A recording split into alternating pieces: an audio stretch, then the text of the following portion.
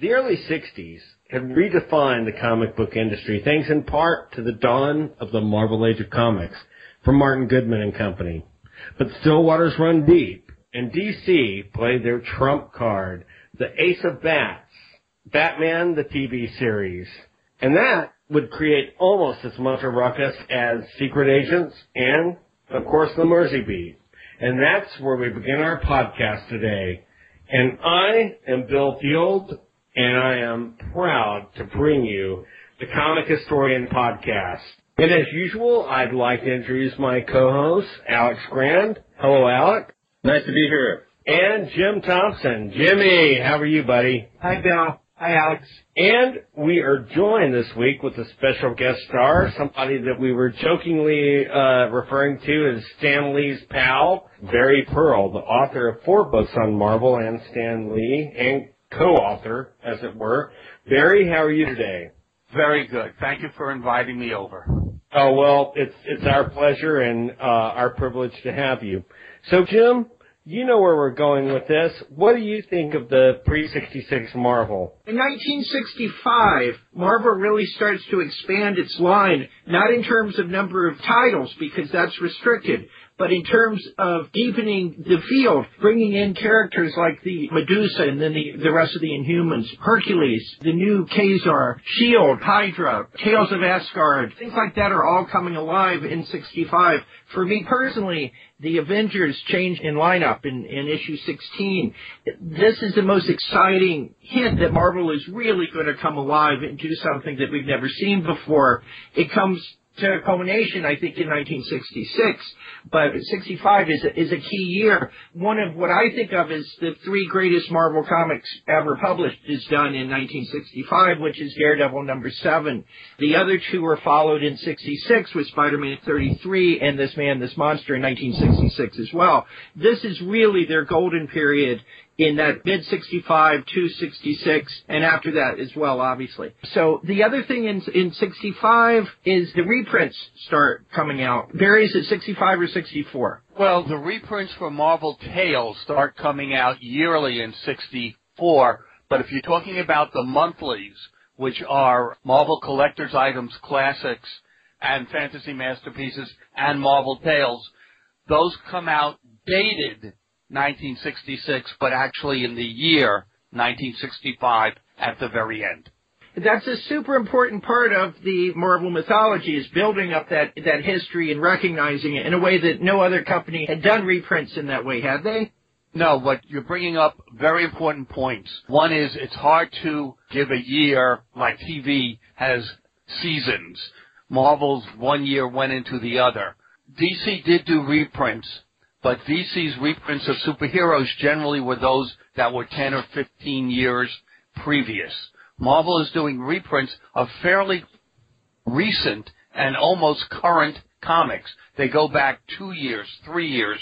This allows new people who are coming aboard to read the history. I have a friend, Nick Caputo, who is also co-author of the Taschen book, and he was telling me how he was reading the brand new Johnny Romita Spider-Mans and following those at the same time Marvel Tales is publishing the old Ditko ones. So he got to see both versions at the same time. And that was unique at that time. You're right about the Avengers. The Avengers were really the clone of the Justice League, although in finding out that the Justice League was a big seller, Martin Goodman asked Stan Lee to do a superhero book with the team. But as we know, Avengers took the marquee characters like the Justice League did and put them into their own comic. And then, with the exception of Captain America, he removed them in issue number 16 and added 3 characters who were previously kind of villains: the Scarlet Witch, Quicksilver, and Hawkeye. None of them would ever get their own titles either, which all the previous Avengers had their own titles, right, Barry? Well, they had their own series. They didn't always have. Matter of fact, exactly. Just about all the Avengers were in what we call the anthology comics. Tales of Suspense, Tales to Astonish, Journey into Mystery. They did not quite yet have their own titles. It's important to mention actually two facts here. One is that Martin Goodman said his biggest mistake was giving up his own distribution. What that meant was he had to go to a different distributor. At that time it was called American Distributors, to bring his comics to the newsstand. That company went out of business, and Goodman had to go to his competitor, National Periodics and Publications, who was the parent company of DC, and use their distributor, Independent, to bring his comics to the stand, and they limited him to about 16 comics a month. Bi-monthly, right, Barry? 16 bi-monthly. It originally was 8 monthly, and then Independent saw that Marvel was growing, and they made money off of it. So they allowed him to grow to 16 per month. But if you look at the summer, when they put out the annuals and stuff, they were doing 20 titles a month. So it was whatever Goodman's relationship was with independent distributors that allowed him to expand a little bit.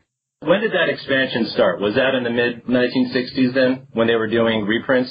Okay, the expansion started from 8 to 16, about 1961 to 1962. Stanley said in the bullpen bulletins, the reason why the Avengers lost Thor, Iron Man, Giant Man, etc., is that he didn't like writing continued stories in, let's say, the Thor series, and then have Thor pop up in the Avengers. Like, how did he get there if he's in Asgard at the time? So he took those stars out. At the same time, he took the Human Torch out of Strange Tales and put in Nick Fury because he didn't want the Human Torch appearing somewhere else and not the Fantastic Four. Two characters remained in two comics. Those were Nick Fury, who appeared in the Sergeant Fury War comic and Nick Fury Agent of S.H.I.E.L.D., and Captain America. And sometimes current people forget that soon after Captain America was introduced in Tales of Suspense, they had his adventures take place in World War II. For almost a full year, they were having Captain America and Bucky stories in Tales of Suspense, so there was no conflict with the Avengers stories. Just like with Nick Fury, his stories didn't conflict. No, that's a good point. So the Sergeant Fury stories were taken in the past, and sounds like those Captain America stories, and that's a good way to showcase both characters. I will say, there is that whole description of, who created what and et cetera. That can go on forever. Right. As far as story continuity, that is impressive that Stan did care about that, because a lot of writers don't seem to care about that so much these days, and that continuity, I feel, made it a lot more fun for me to try to put all the pieces together as a kid when I was reading this stuff. I also think that something about the Atlas implosion that you mentioned and the hardship there, and Joe Maneely dying, Matt Baker dying, Steve Ditko, Jack Kirby being available for work, and that stress on that system, and them saying, hey, let's just give it a try, because at this point we just want to survive and do something. That pre-1966 and actually pre-1962 environment of trying new things, there was an interesting kernel of creation there among those three guys, and that did expand, of course, to the other artists that were a part of it peripherally. It is an amazing thing, and to see how that all explodes in 1966, it's quite a journey. That's quite an interesting set of years right there. But that brings us to this. That brings us to the fact that there were changes in staff in 66, big changes.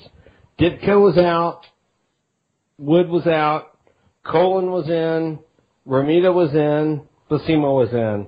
They were the new guards. Now, and of course we also had X-Men tryout, and the advent of Roy Thomas. So, fellas, what do you think about that? Starting with you, Alex.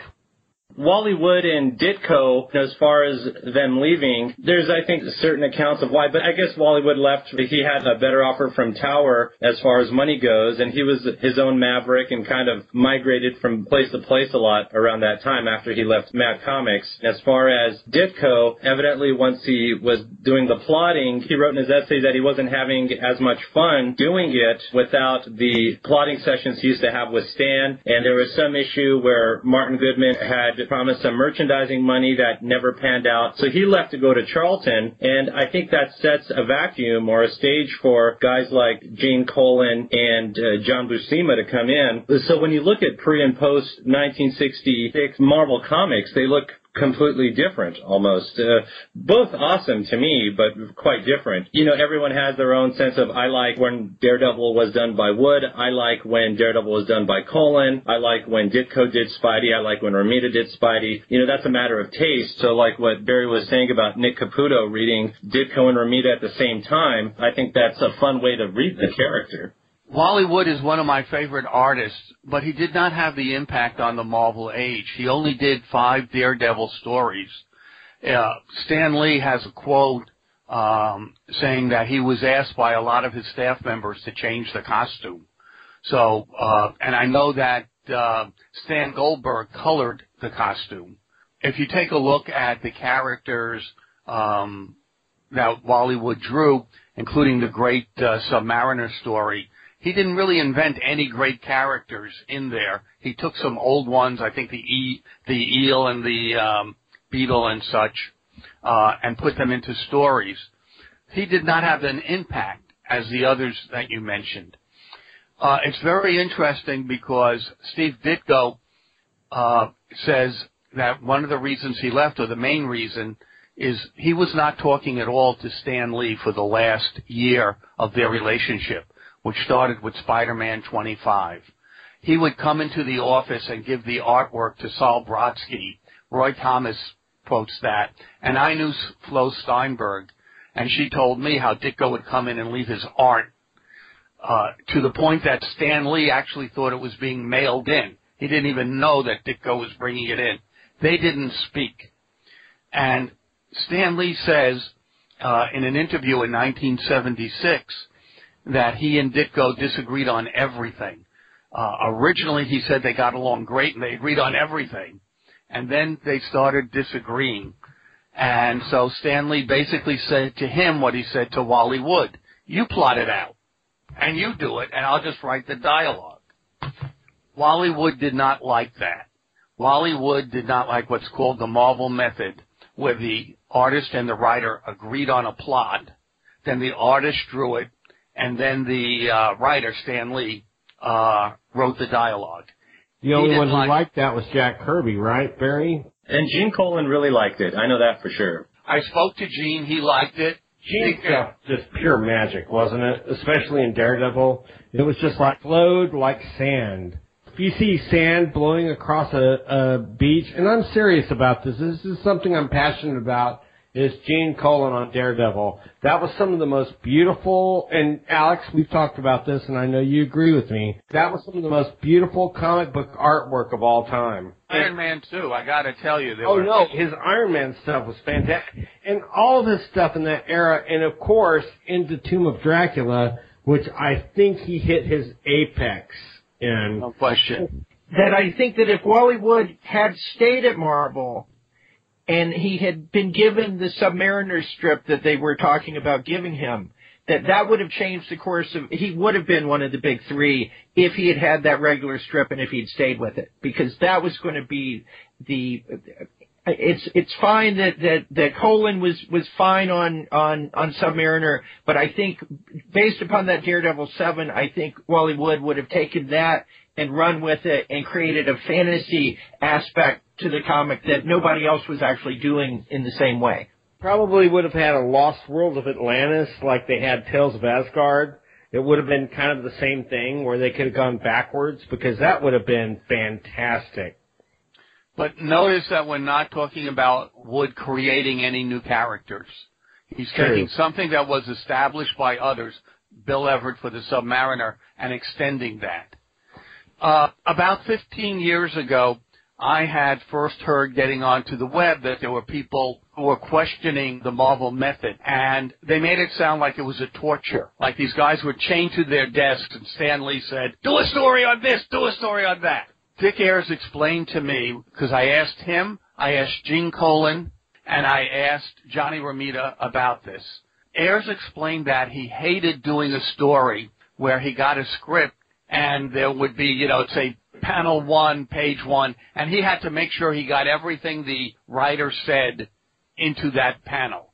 He had no way of expressing himself or drawing what he thought was right. He loved the Marvel method, where he got a general plot, and Stan Lee had bigger plots with him than he had with, let's say, Jack Kirby, or more detailed plot. Dick Ayers loved the idea that he was given a story and he could express it the way he liked and he could pace it. He wasn't married to dialogue that was on a page, and he really enjoyed it. It's the way he wanted to do it. It was obviously not the way Wally Wood wanted to do it. Joe Kubert never came over to DC because he didn't want to do it. But Gene Colan also loved it, and he joked himself how he would get most of the plot in 19 pages, but he needed 3 more pages, and it was up to page 20. So he often at the end had to cram things in.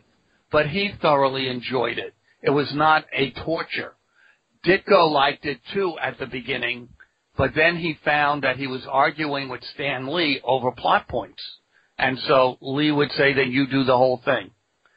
But there's one other important point, and I did speak to Gene Colan about it, and even a little bit to Dick Ayers, but Colan, Buscema, and Romita came because in 1966, Marvel was doing well, and they were able to raise their page rates and guarantee them a certain amount of pages per month. We like to think of these people as just artists, but they were businessmen. They were their own contractors and their own agents. And if you read profiles with Johnny Romita and even the Gene Colan one, you will see that they came over when they were offered the money and the pages. Yes, Barry, I wanted to bring up a couple of points along the lines that you were talking about. One of the things was, it seems like with the new blood, the new guard, as Bill put it, there's actually 2 categories. One are the older guard that they hired as employees, like Buscema when he came in, and Romita, but then there are the ghosts that are coming in at that 65 period, like Gil Kane that does one under an alias. Gene Colan starts as Austin as an alias because they're on contract with DC at the time. Isn't that correct? Well, they weren't on contract with DC. Each one of these were an independent contractor. They're called freelancers. The contractors mean, and Kirby was a contractor to DC in 72, so he could only exclusively work for them. However, if DC found out, the editors at DC found out you worked at Marvel or any other company, they generally fired you, so to speak. In other words, they would not give them any additional work.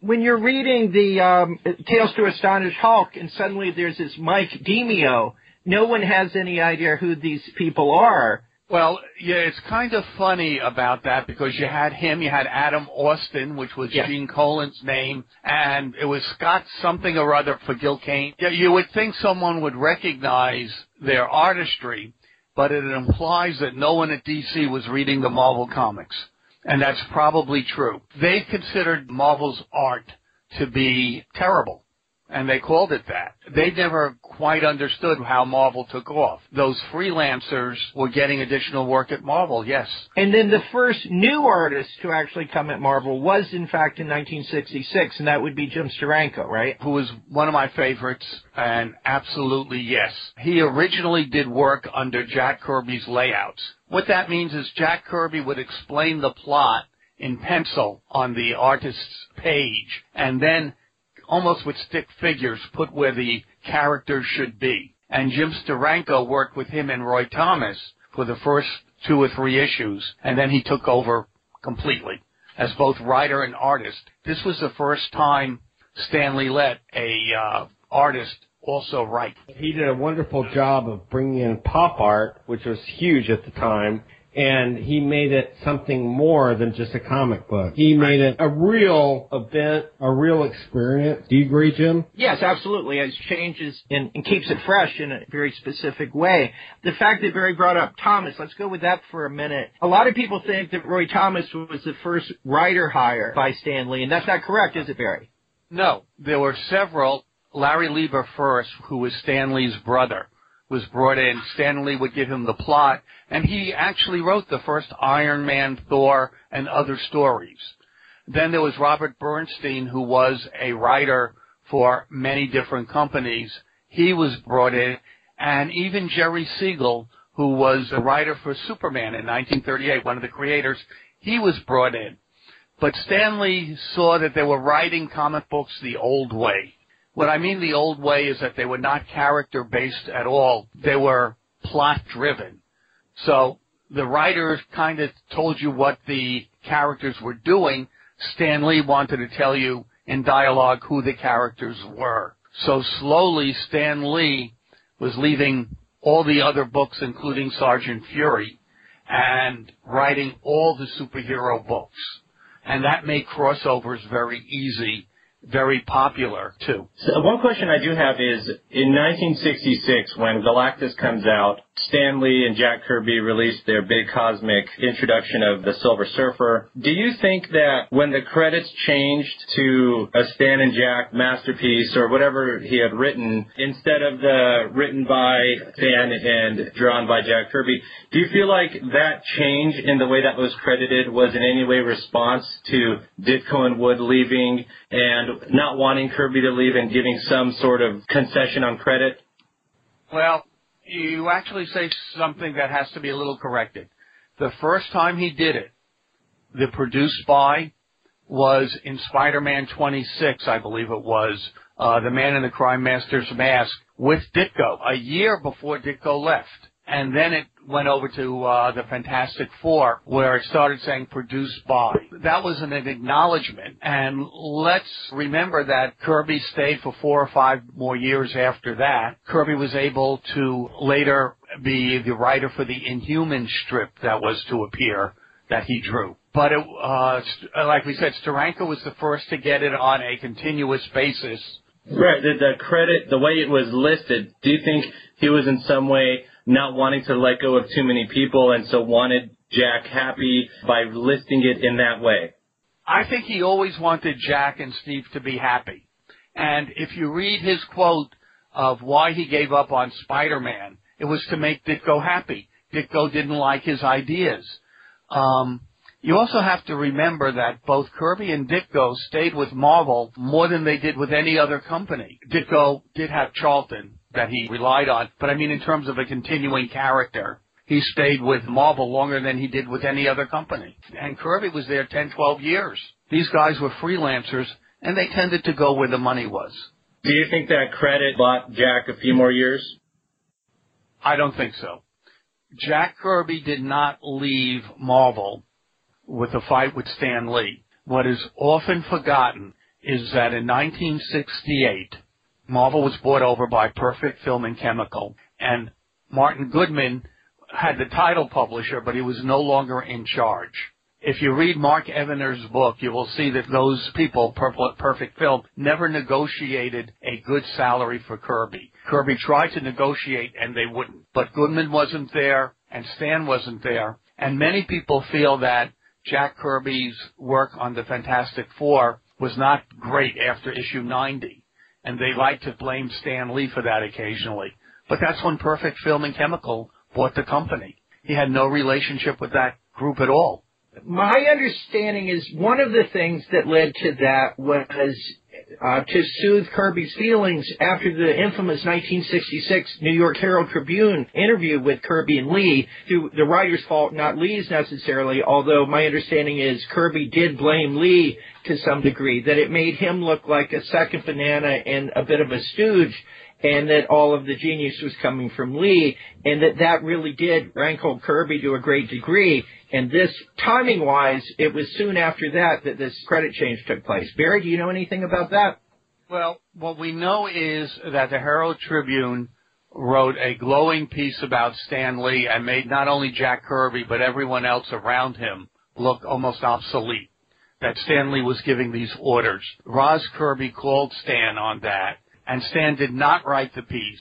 But at the same time, Stan was also in a learning process. It probably took him 10 years to learn how to speak to reporters so that he brings in the fact that the artists were major contributors. It is my opinion that article set down some dominoes. And the dominoes were Kirby Kirby in the early 70s going over to D.C. did not want to appear to be in the shadow of anyone. And he insisted on writing, editing, drawing his artwork. He chose his inkers and such. I think that article had a great effect. And if that led to the producer credit, I doubt it, because they were doing it with Ditko before that, and it was leaning towards that anyway. I want to take exception to what you're saying. Just because I knew Jack Kirby personally, I didn't, so you did. That's a good point. No, and I'm not trying to pull rank on you because you're my god in this area. You know what I mean? I'm kidding you. But I think Kirby was a very humble man, and I don't think he wanted that. I think he wanted to move his business to California for his wife's health. Marvel wasn't really helping him with that, and DC kind of allowed him to do that. And I think it was more for personal reasons than it was because he had changed his storytelling habits or that he wanted to do it all on his own. I think it had more to do with his family. I may be wrong. That's why he moved to California. Right. But then that's when he started with Mike Royer, and he had one inker most of the time. But at the same time, that's some of his best seminal work. It may have happened because of family reasons, but I don't think it was really him wanting to do it all by himself. I think he was the only dude in California. But I may be wrong. Well, we know Vince Colletta inked the first 4 issues of The New God before it went to Royer. And to move to California, he had to borrow money from Martin Goodman. So he had a good relationship with Martin Goodman. I don't know if moving to California had anything to do with him going from Marvel to DC. Something Bill brought up earlier that I wanted to ask you guys about. What is your guys' impression of Alex Toth's X-Men tryout? Jim had brought that up earlier this week as well. It's the first appearance of Juggernaut. X-Men 12. Okay, and the inks were Vince Colletta. What a horrible combination. I guess Toth needed work and he came to Marvel. But I have also learned, and this even goes for Jim Steranko, when an artist is new, you can't really judge him by his first comic.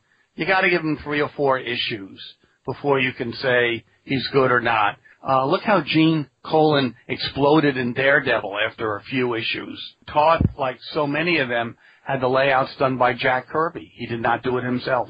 Well, not only that, but Toth, to his credit, was creating something called the Hanna-Barbera universe at the time, including Space Ghost, including the Galaxy Trio, the Birdman, you name it. There's about a dozen of characters, and that had far more of an impact on kids' minds, I think, because there were more kids watching TV than they were reading comics.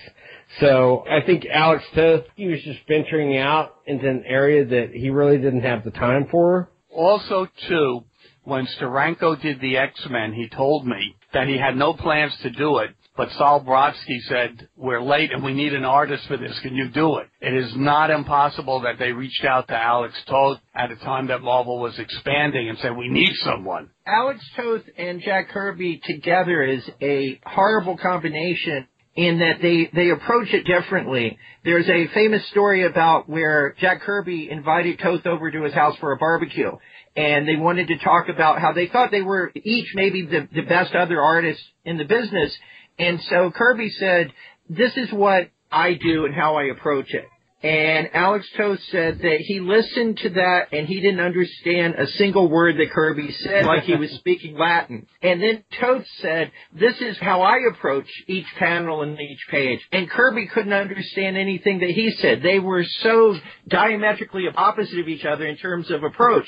So Toth trying to use Kirby's layouts when his own layouts are perhaps the most brilliant in the industry, it was just a non-starter. And so what ended up happening is redrawing a lot of Toth's design where he tried to break out from Kirby, and it was just an impossible thing, and therefore Toth never went back to Marvel again, which was, again, could have changed the outlook of Marvel. Well, can I also add to the Herald Tribune thing? In an unusual way, and it's getting back to Batman. In today's media, where we have 150 cable stations, the computers and everything, word gets around quickly. But in 1966, there were only 3 network stations, CBS, NBC, and ABC, and Batman was all over the place. So we see with the Herald Tribune and the Village Voice, Stan Lee going out and trying to get as much publicity as he could for Marvel to counter this Batman wave, which was incredible. So it isn't just the Herald Tribune. There were dozens of other newspapers talking about Marvel. As we know, Steve Ditko does not seek publicity at all and hides from it. Jack Kirby will accept some, but he doesn't run towards it. Stan Lee became the face of Marvel in the 1960s, and he did that to draw attention to it when Batman was just all over the place. Alex, you asked earlier, how did the Batman TV show affect Marvel? That's the major way Marvel started looking for publicity and not be buried by this. Comics were sold differently. They were sold in candy stores and newsstands. DC put Batman on every comic. That meant that the dealers who had 50 different titles but only 25 places to put them, they were putting up Batman. And Stan Lee and Marvel really had to work hard to get their comics on the stands and compete. That's when Stan started doing his Excelsior, his House of Ideas. He had to compete with the Batman mentality. Oh, that's interesting, because I wasn't thinking there was any real solid connection, but that is one. It's competition. They're competing with Batman instead of through Batman or a character, through the persona of Stan Lee. And Stan Lee started going on shows like The Tomorrow Show. There were things where he was on The Today Show and stuff. What is really interesting is that Batman's circulation then skyrocketed for the comic book. But as soon as the show ended, that circulation just dumped and crashed. They tried to make the Batman comic look as much like the TV show as possible. For example, they killed off Alfred a couple of years before when they gave Batman what is called his new look. And then when the TV show went on and they had Alfred in it, they brought back Alfred. Death is not fatal in comics, apparently. And Marvel's circulation from 1961 to 1970 went from 6 million comics a year to 60 million comics a year. Meanwhile, DC was slowly declining, and when the Batman TV show went off, the million comics a month they sold for Batman went down to like 180,000, which was not considered great at that time. When Goodman sold to Perfect Film and Chemical, they were able to use, a year after that or so, Curtis Circulation as a distributor. Do you think that helped amplify their circulation? No question. First, Goodman had signed a 10-year contract with Independent Distributors, which was owned by the parent company of DC. The first year that they were owned by Perfect Film, they were still being distributed by Independent News, who allowed them to expand. Why? Because Marvel was doing 60 million copies a year. They were doing really good business. They didn't want to give that up. But Goodman said he would never, ever go to his competition to distribute again, partially because they controlled what he could distribute, but I think also because they saw what comics they were putting out. And he didn't want to give away his industrial secrets. So when we got the new Captain America and Iron Man comics, Submariner and Hulk, Nick Fury and Doctor Strange, those were under Independent News. The other expansion that took place later definitely helped Marvel till the mid-70s when comic book sales began to decline. The Marvel Superheroes show in 1966 and the Spider-Man cartoon in 67. How does that compete with the Batman show, Barry? And how does that, in a way, almost culminate a lot of the years that the Marvel bullpen had put into creating and promoting those characters? We can't forget the Fantastic Four animated series on Hanna-Barbera, which was basically Alex Toth, who we were just talking about. Well, a major point that's important, believe it or not, is the Comics Code. That is, in 1954, Congress held hearings about how bad comics were. They blamed comics for juvenile delinquency, rape, and even encouraging homosexuality. Why do I bring it up? It's because TV avoided comic book heroes for 12 years after those hearings. It was the Batman TV show and its success that showed that that Comics Code hangover was over and that comic book heroes could be released on TV.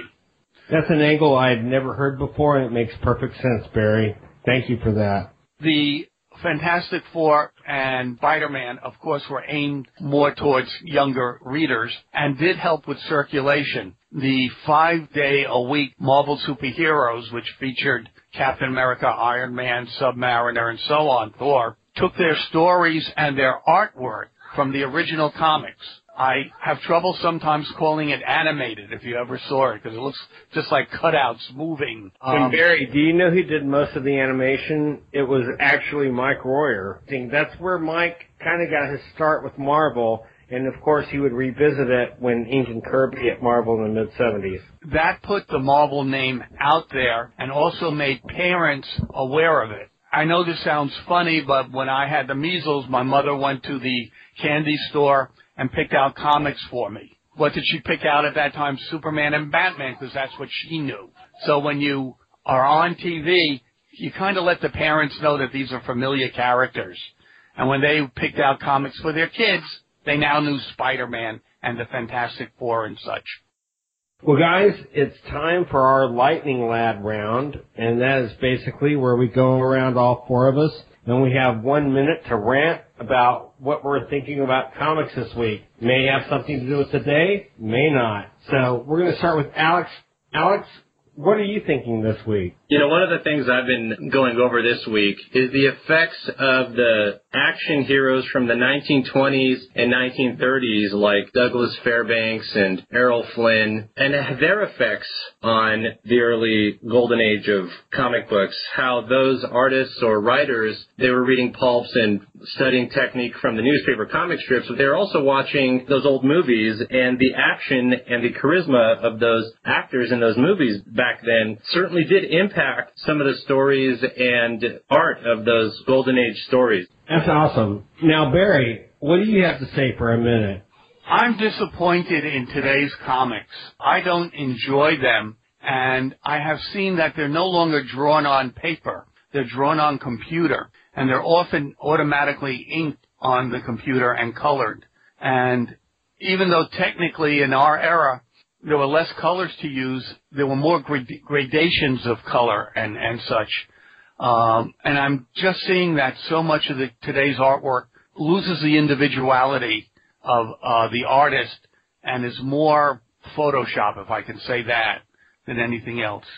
That's a shame, and I do understand what you mean by that, because I have a friend who's a colorist now for all of Marvel's Deadpool books, and he often runes on about how amazing it is that the artists aren't what they used to be. I have to agree with you. Now we come to Jim Thompson. Jim, what do you have to rant about this week? In preparing for anything like this, it's fun to start doing your research and come across facts that you've never heard before. And one that I came across this week was that Mario Puzo actually planned on working for Marvel Comics around this period while he was working on his novel, which turned out to be Godfather. They gave him a big stack of Marvel books. He went through them, and then he wrote back to Goodman, and he said, "It's too complicated.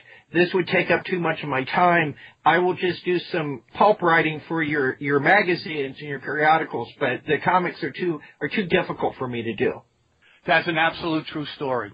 That's like an epiphany to me, Jim. These are the things you learn on the Comic Book Historians Podcast. I'm just here to tell you, I'm Bill Field. I have a rant this week, and my rant is an anti-rant in a sense, because I'm upset that everybody got upset about the Inhumans TV series before they watched it, and now it's absolutely phenomenal to me. I love it. I'm hooked.